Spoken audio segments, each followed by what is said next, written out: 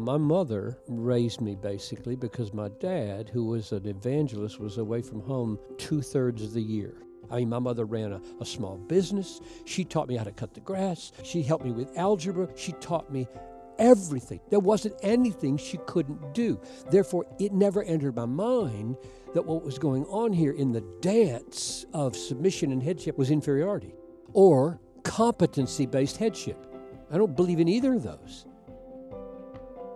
Welcome to the Crossway Podcast, a show where we sit down with authors each week for thoughtful interviews about the Bible, theology, church history, and the Christian life. I'm Matt Tully, and today I'm talking with John Piper. John is the founder and teacher of DesiringGod.org and the chancellor of Bethlehem College and Seminary. He served for 33 years as the senior pastor of Bethlehem Baptist Church in Minneapolis, Minnesota, and is the author of more than 50 books, including Why I Love the Apostle Paul, 30 Reasons. Today, John and I discuss the case for complementarianism. He shares about how his own upbringing and the example of his parents influenced his views on marriage, what a husband's leadership practically looks like day in and day out, and how we should think about complementarianism in the MeToo era. Let's get started. John, thank you for joining me on the Crossway Podcast today. Thank you so much. I'm glad to be here. One doctrinal emphasis that has characterized your ministry over the years and has been quite controversial at times is complementarianism. Was there ever a time in your life that you struggled to understand or accept what you now believe Scripture clearly teaches about men and women's roles in the home and the church? I grew up in a complementarian home, and I admit that. I know that disposes me to think that way. And therefore, I need to be careful that I don't read the Bible through a lens. And what I mean by that is, and this is what's a little different than some complementarian homes, is that my mother raised me basically because my dad, who was an evangelist, was away from home 2/3 of the year. I made sure to get that statistic right because I have he's gone now, and I have his preaching schedule notebooks so that any given year, for the years that he kept those notebooks, I can look to see how many crusades he was holding and how long they were and how much he was home. And 2/3 is pretty average for him being away, which means my mother was raising me most of the time without him. And so what I watched, and this has colored my complementarianism, I think, what I watched was a woman who, as my father came home, rejoiced to have her man home and shifted gears in a most stunning way from running everything and being omnicompetent. My mother ran a small business. She taught me how to cut the grass. She taught me how to paint the gutters. She taught me how to make pancakes that when they bubble around the edge, you flip them over so they don't get juice all over the place. She taught me everything. She helped me with algebra. My mother was, to me, omnicompetent. There wasn't anything she couldn't do. Therefore, it never entered my mind that what was going on here in the dance of submission and headship when Daddy was home was inferiority or competency-based headship. I don't believe in either of those. I don't think women are inferior when it comes to capacities of guidance, and I don't think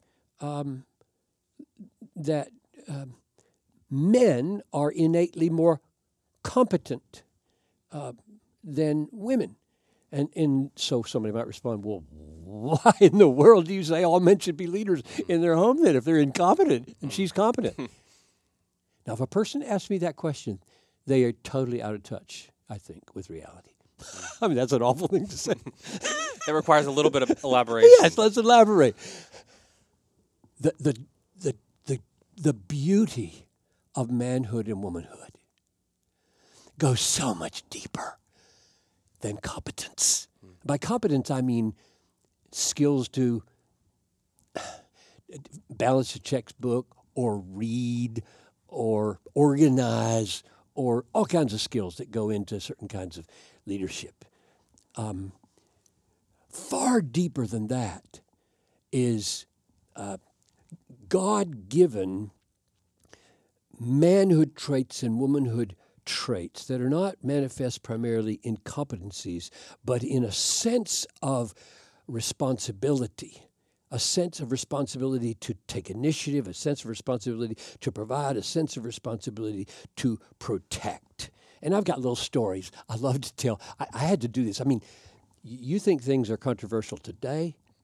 In the late 70s, with Virginia Mollenkott calling me obscene, nobody calls me obscene in my face today. She did. So this is not a new thing for me. This is an old war that we've been fighting, and I've had to endure some lumps. But I have stories that have developed. I used to tell my students, I'll give one, because I really want to get at this, why I'm saying that a man's taking the leadership at home will deep down make a godly woman feel thrilled and glad that he's taking this kind of leadership, and will make the man feel like he's doing what God has called him to do. And it's not based on competence. She may be better math person. She may be a better reader. She may be a better logician. And she knows, I want this man deep down to step up and take some leadership in this home. So, for example, I'm saying there's a couple at my church, say they just met each other in worship. He's 22, she's 21, say, and they like each other. They just tell. They've watched each other from afar, and they're standing beside each other in worship this time. And he's thinking, I could ask her to lunch, and she might go. I don't know if she'll go. And he's watching her worship, loving it. She's so engaged, and she's feeling the same way about him. So afterwards he says, got any lunch plans? No. Would you like to go down to Maria's? And we could walk from here? Well, yeah, thanks. So they're walking, find out who they are and whatnot. And a guy jumps out with a knife. This is my neighborhood, okay? I know this neighborhood between my church and Maria's. Now with a knife, and threatens them and says, I want your wallet and I want her purse. And you say, as the guy, well, I guess that would be the wise thing to do, hand over the wallet and the purse. So you do. And he says, and I want her. Now, little does he know that she's got a black belt in karate. And this woman can take this guy down quick. This guy is not a fighter. And here's my argument. My argument is, everything that God has built into him as a man says, you can use your karate later if you want to. I'm stepping between. That's what I do. That's what men do. And if people listen to this podcast and say, that's purely cultural, that's just Piper, that's his home, that's American macho, blah, blah, blah, I think they're out of touch with reality. I think written on the heart of every man is, karate or no karate, my manhood, my God-given manhood, not my macho, sinful manhood, but my God-given manhood is compromised if I don't seek to take this guy out for the sake of this woman's life. So what happens is, he steps in, the guy cuts him, he knocks him down, and she takes him out, okay? The police come, the ambulance comes, and the guy, whoever the guy is, he gets put in the ambulance. He's not mortally wounded. This isn't a true story. No, by the way. I'm making every bit of this up to make it work because it's just so real. And so she gets in the ambulance with the guy riding down to Hennepin County, and he's conscious, and everything in her says, "This is the kind of man I want to marry." He's useless when it comes to taking out knives. But that's the man. That's the kind of man I want to marry. So that's a vignette of what I mean by saying it's not competency based. I'm going to give you one other story because this is just so crucial that people understand.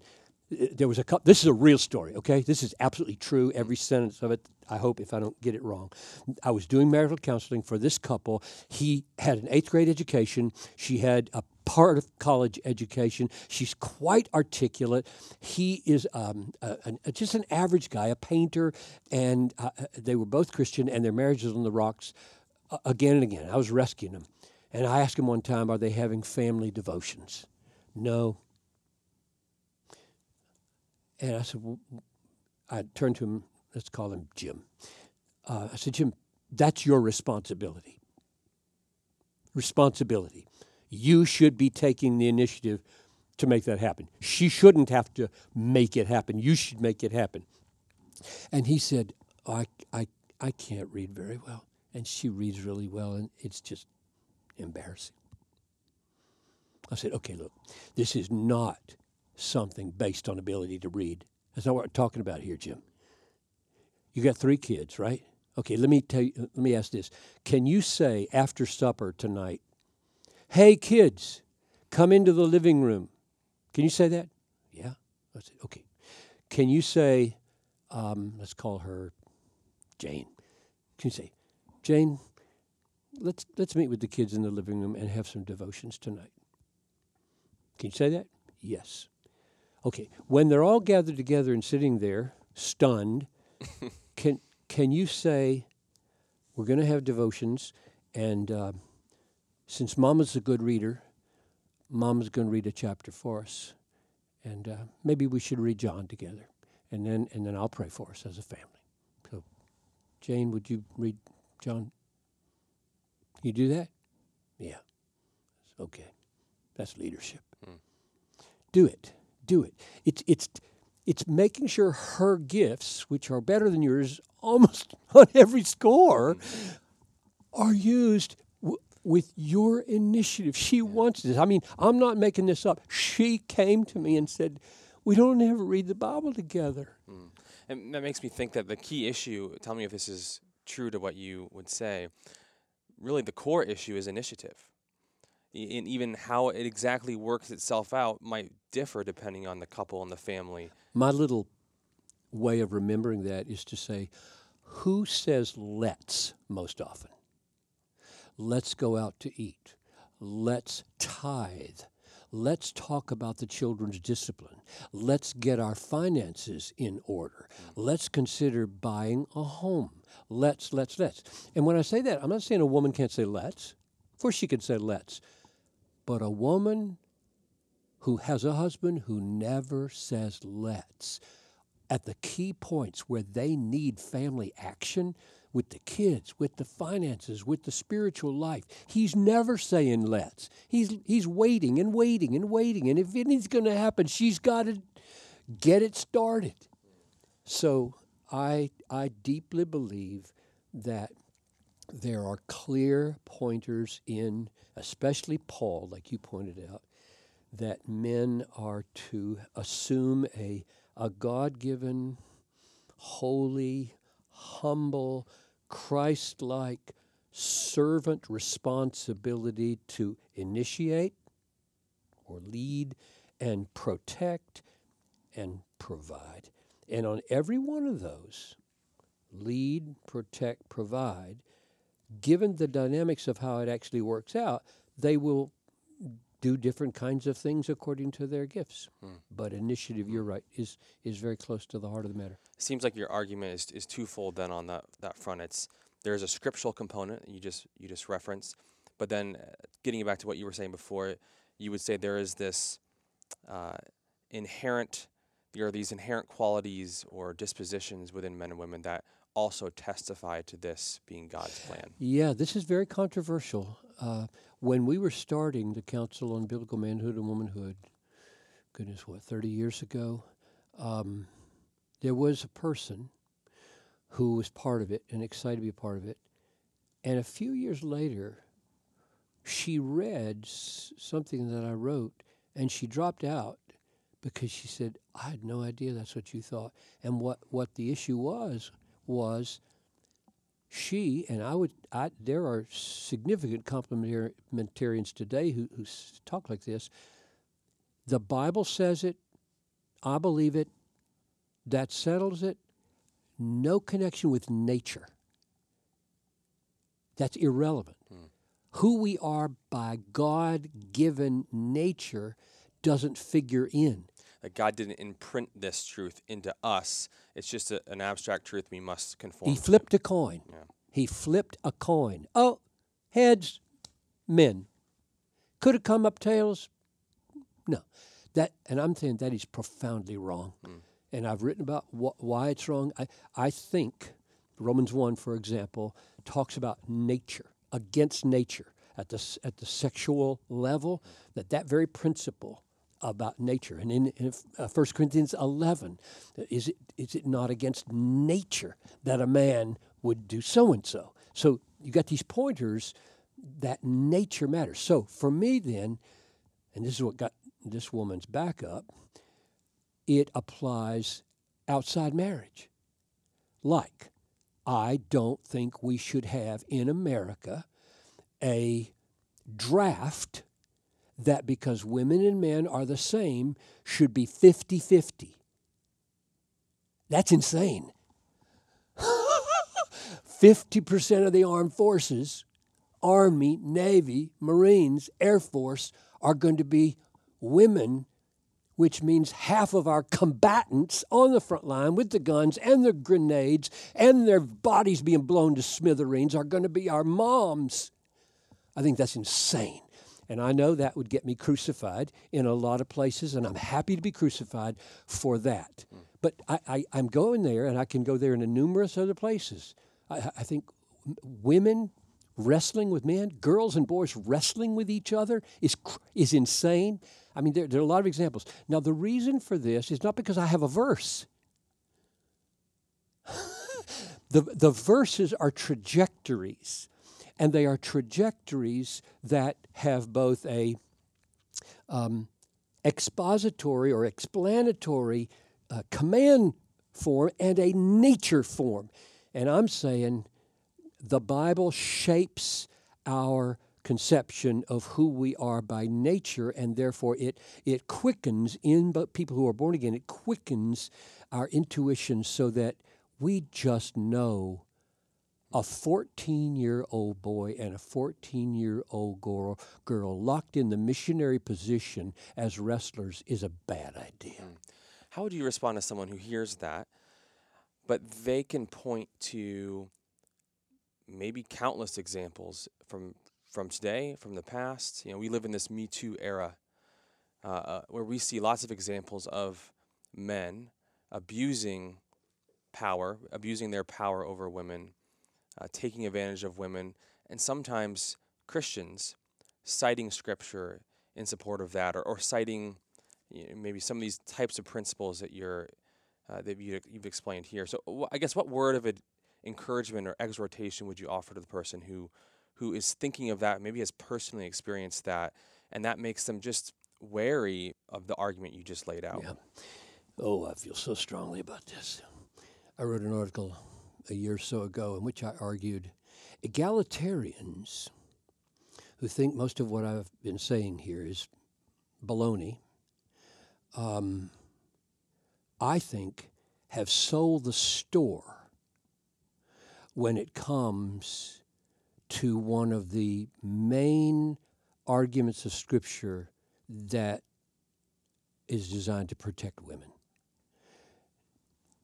Namely, the Bible says because of your differences, men should feel an unusually God-given special responsibility to protect women.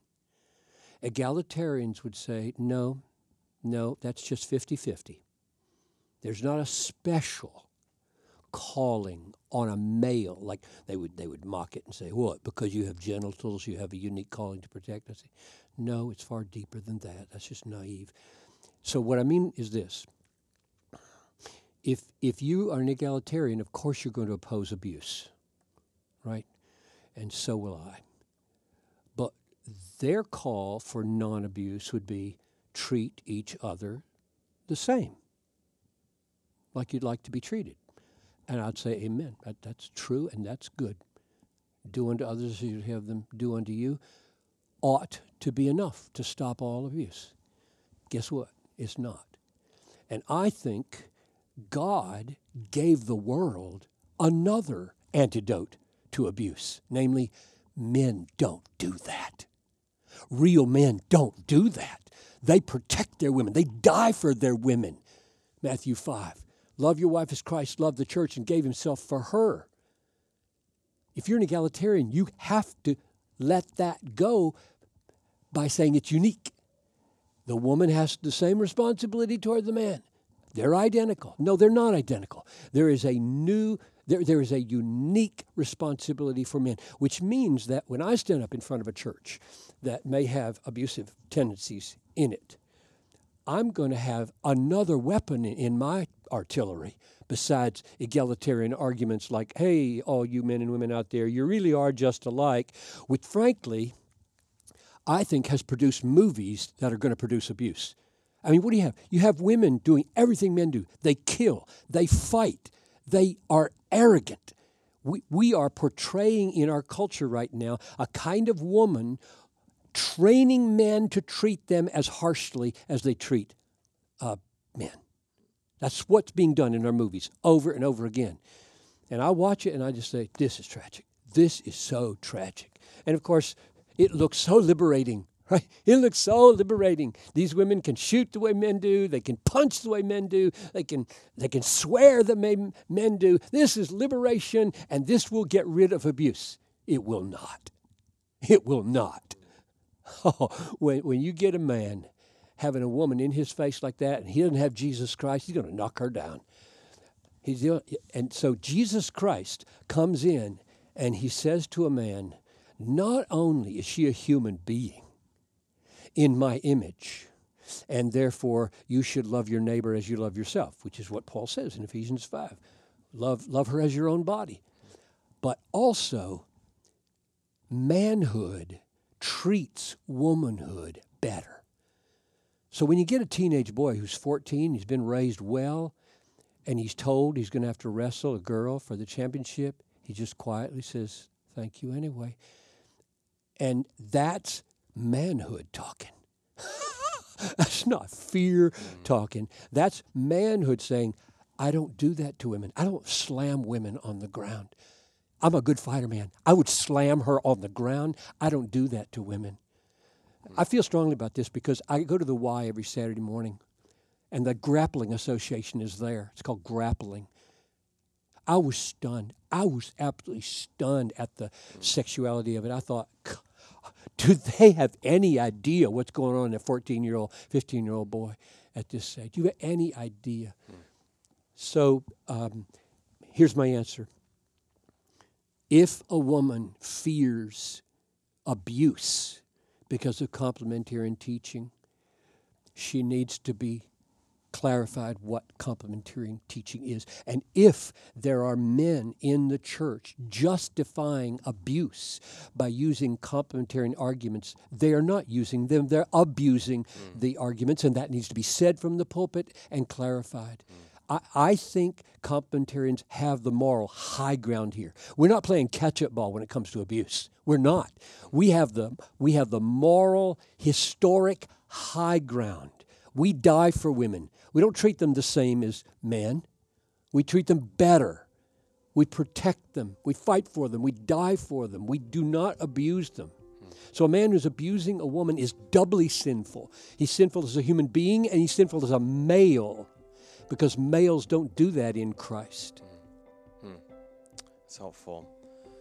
John, thank you for joining me today on the Crossway Podcast and for sharing your thoughts on this important topic. Thank you.